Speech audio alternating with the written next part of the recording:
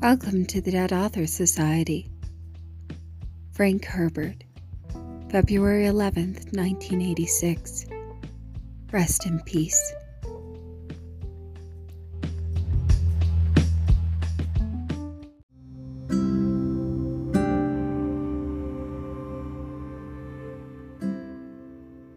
The God Emperor of Dune. Chapter 6. Respectfully submitted. The Reverend Mothers, Siaksa, Yitab, Mamulid, Inekis, and Akali. Odd as it may seem, great struggles such as the one you can see emerging from my journals are not always visible to the participants. Much depends on what people dream in the secrecy of their hearts. I've always been as concerned with the shaping of dreams as with the shaping of actions. Between the lines of my journals is the struggle with humankind's view of itself. A sweaty contest on a field where motives from our darkest past can well up out of an unconscious reservoir and become events with which we not only must live, but contend. It is the hydra-headed monster which always attacks from your blind side. I pray, therefore, that when you have traversed my portion of the golden path, you no longer will be innocent children dancing to music you cannot hear. The Stolen Journals. Nayla moved in a steady, plodding pace as she climbed the circular stairs to the God Emperor's audience chamber atop the Citadel's South Tower. Each time she traversed the southwest arc of the tower, the narrow-slitted windows drew dust-defined golden lines across her path. She knew that the central wall beside her confined a lift of Ixian make large enough to carry her lord's bulk to the upper chamber, certainly large enough to hold her relatively smaller body. But she did not resent the fact that she was required to use the stairs. The breeze through the open slits brought her the burnt flint smell of blown sand. The low-lying sun ignited the light of red mineral flakes in the inner wall, ruby matches glowing there. Now and then, she cast a glance through a slitted window at the dunes. Never once did she pause to admire the things to be seen around her. You have heroic patience, Nayla, the Lord had once told her. Remembrance of those words warmed Nayla now. Within the tower, Leto followed Nayla's progress up to the long circular stairs that spiraled around the Ixian tube. Her progress was transmitted to him by an Ixian device which projected her approaching image quarter-sized onto a region of three-dimensional focus directly in front of his eyes. How precisely she moves, he thought. The precision, he knew, came from a passionate simplicity. She wore her fish speaker blues and a cape robe without the hawk at the breast. Once past the guard station at the foot of the tower, she had thrown back the Cybus mask he required her to wear on these personal visits. Her blocky, muscular body was like that of many others among his guardians, but her face was like no other in all of his memory, almost square, with a mouth so wide it seemed to extend around the cheeks, an illusion caused by deep creases at the corners. Her eyes were pale green, the closely cropped hair like old ivory. Her forehead added to the square effect, almost flat, with pale eyebrows, which often went unnoticed because of the compelling eyes. The nose was a straight, shallow line, which terminated close to the thin-lipped mouth. When Nayla spoke, her great jaws opened and closed like those of some primordial animal. Her strength, known to few outside the core of fish speakers, was legendary there. Leto had seen her lift a 100-kilo man with one hand. Her presence on Arrakis had been arranged originally without Munyo's intervention, although the Majordomo knew Leto employed his fish speakers as secret agents. Leto turned his head away from the plodding image and looked out the wide opening beside him at the desert to the south. The colors of the distant rocks danced in his awareness: brown, gold, a deep amber. There was a line of pink on a faraway cliff, the exact hue of an egret's feathers. Egrets did not exist anymore except in Leto's memory, but he could place that pale pastel ribbon of stone against an inner eye, and it was as though the extinct bird flew past him. The climb, he knew, should be starting to tire even Nayla. She paused at last to rest, stopping at a point 2 steps past the 3/4 mark, precisely the place where she rested every time. It was part of her precision, one of the reasons he had brought her back from the distant garrison on Seprik. A dune hawk floated past the opening beside Leto, only a few wing lengths from the tower wall. Its attention was held on the shadows at the base of the citadel. Small animals sometimes emerged there, Leto knew. Dimly, on the horizon beyond the hawk's path, he could see a line of clouds. What a strange thing those were to the old Fremen and him. Clouds on Arrakis, and rain, and open water. Leto reminded the inner voices, except for this last desert, my Sarir. The remodeling of Dune into verdant Arrakis has gone on remorselessly since the first days of my rule.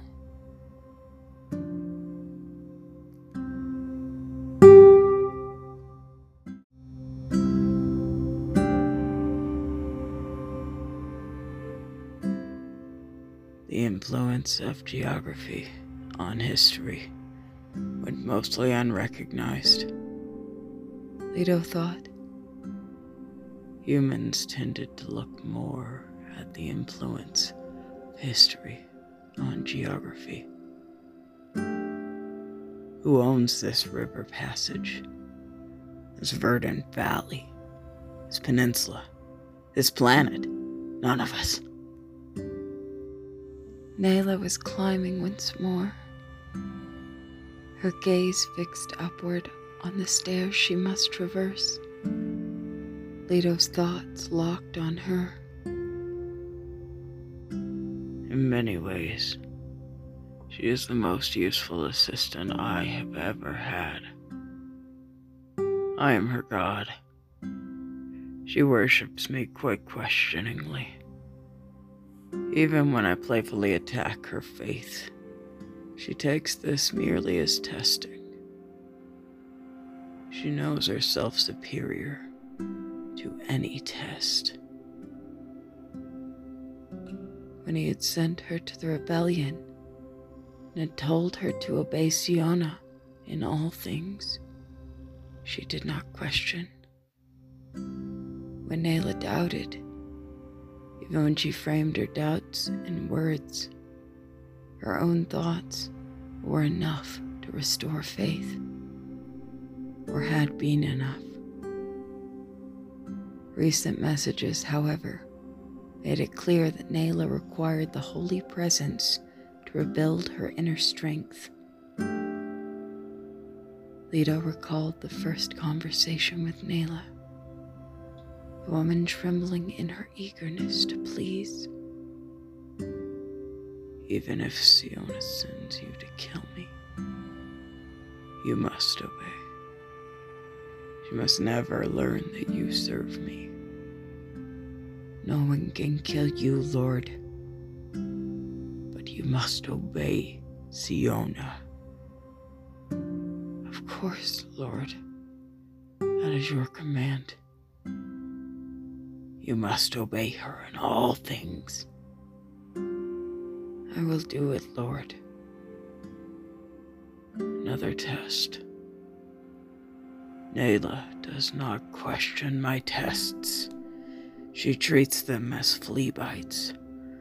Her Lord commands, Nayla obeys. I must not let anything change that relationship. She would have made a superb shout-out in the old days, Leto thought. It was one of the reasons he had given Nayla a grist knife, a real one preserved from siege to Burr. It had belonged to one of Stilgar's wives. Nayla wore it in a concealed sheath beneath her robes, more a talisman than a weapon. He had given it to her in the original ritual, the ceremony which had surprised him by evoking emotions he had thought forever buried. This is the tooth of Shai-Hulud. He had extended the blade to her on his silvery-skinned hands. Take it. You become part of both past and future. Soil it, and the past will give you no future. Nayla had accepted the blade, then the sheath. Draw the blood of a finger, Leto had commanded. Nayla had obeyed. Sheath the blade. Never remove it without drawing blood. Again, Nayla had obeyed. As Leto watched the three-dimensional image of Nayla's approach, his reflections on that old ceremony were touched by sadness. Unless fixed in the old Fremen way, the blade would grow increasingly brittle and useless. It would keep its grist knife shape throughout Nayla's life, but little longer. I have thrown away a bit of the past.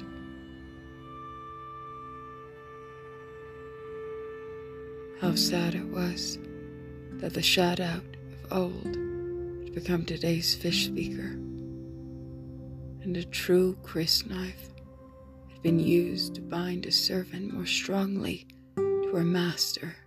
He knew that some thought his fish speakers were really priestesses. Leto's answer to the Bene Gesserit.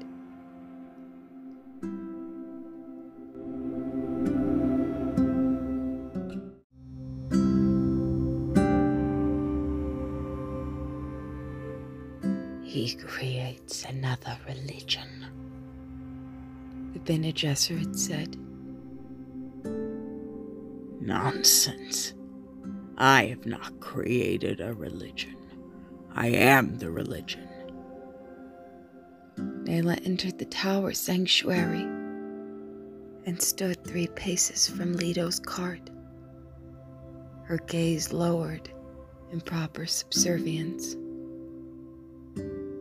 Still in his memories, Leto said, "Look at me, woman."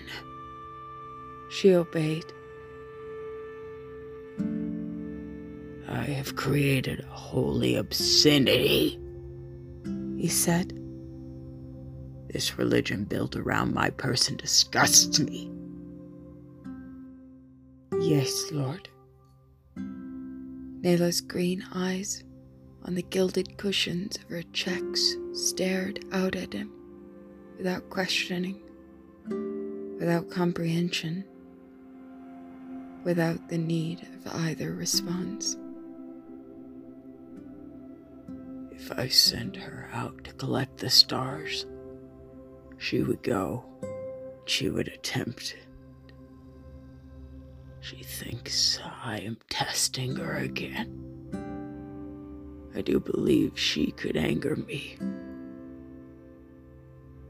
This damnable religion should end with me.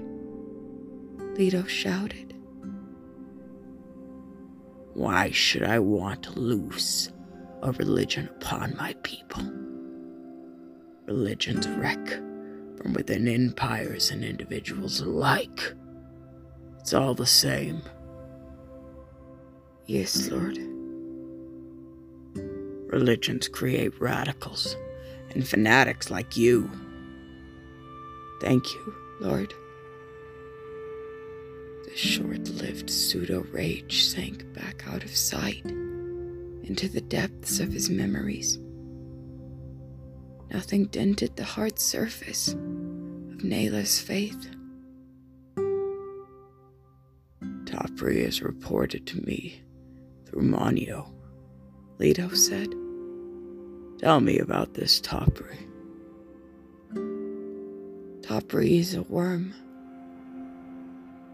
Isn't that what you call me when you're among the rebels? I obey my lord in everything. Touché. Topri is not worth cultivating, then? Leto asked. Siona assessed him correctly. He is clumsy. He says things which others will repeat, thus exposing his hands in the matter. Within seconds after Koba began to speak, she had confirmation that Topri was a spy. Everyone agrees. Even Manio. Leto thought. Topri is not a good spy. The agreement amused Leto. The petty machinations muddied water which remained completely transparent to him. The performers, however, still suited his designs. Siona does not suspect you, Leto asked. I am not clumsy. Do you know why I summoned you? To test my faith. Ah, Nayla. How little you know of testing. I want your assessment of Siona. I want to see it on your face, and see it in your movements, and hear it in your voice. Leto said. Is she ready? The fish speakers need that one, Lord. But you risk losing her. Forcing the issue is the surest way of losing what I treasure most in her, Leto said. She must come to me with all of her strengths intact. Nayla lowered her gaze. As my lord commands. Leto recognized the response. It was Nayla's reaction to whatever she failed to understand. Will she survive the test, Nayla? As my lord describes the test. Nayla lifted her gaze to Leto's face, shrugged. I do not know, Lord. Certainly she is strong. She was the only one to survive the wolves, but she is ruled by hate. Quite naturally. Tell me, Nayla, what will she do with the things she stole from me? Did Topri not inform you about the books, which they say contain your sacred words?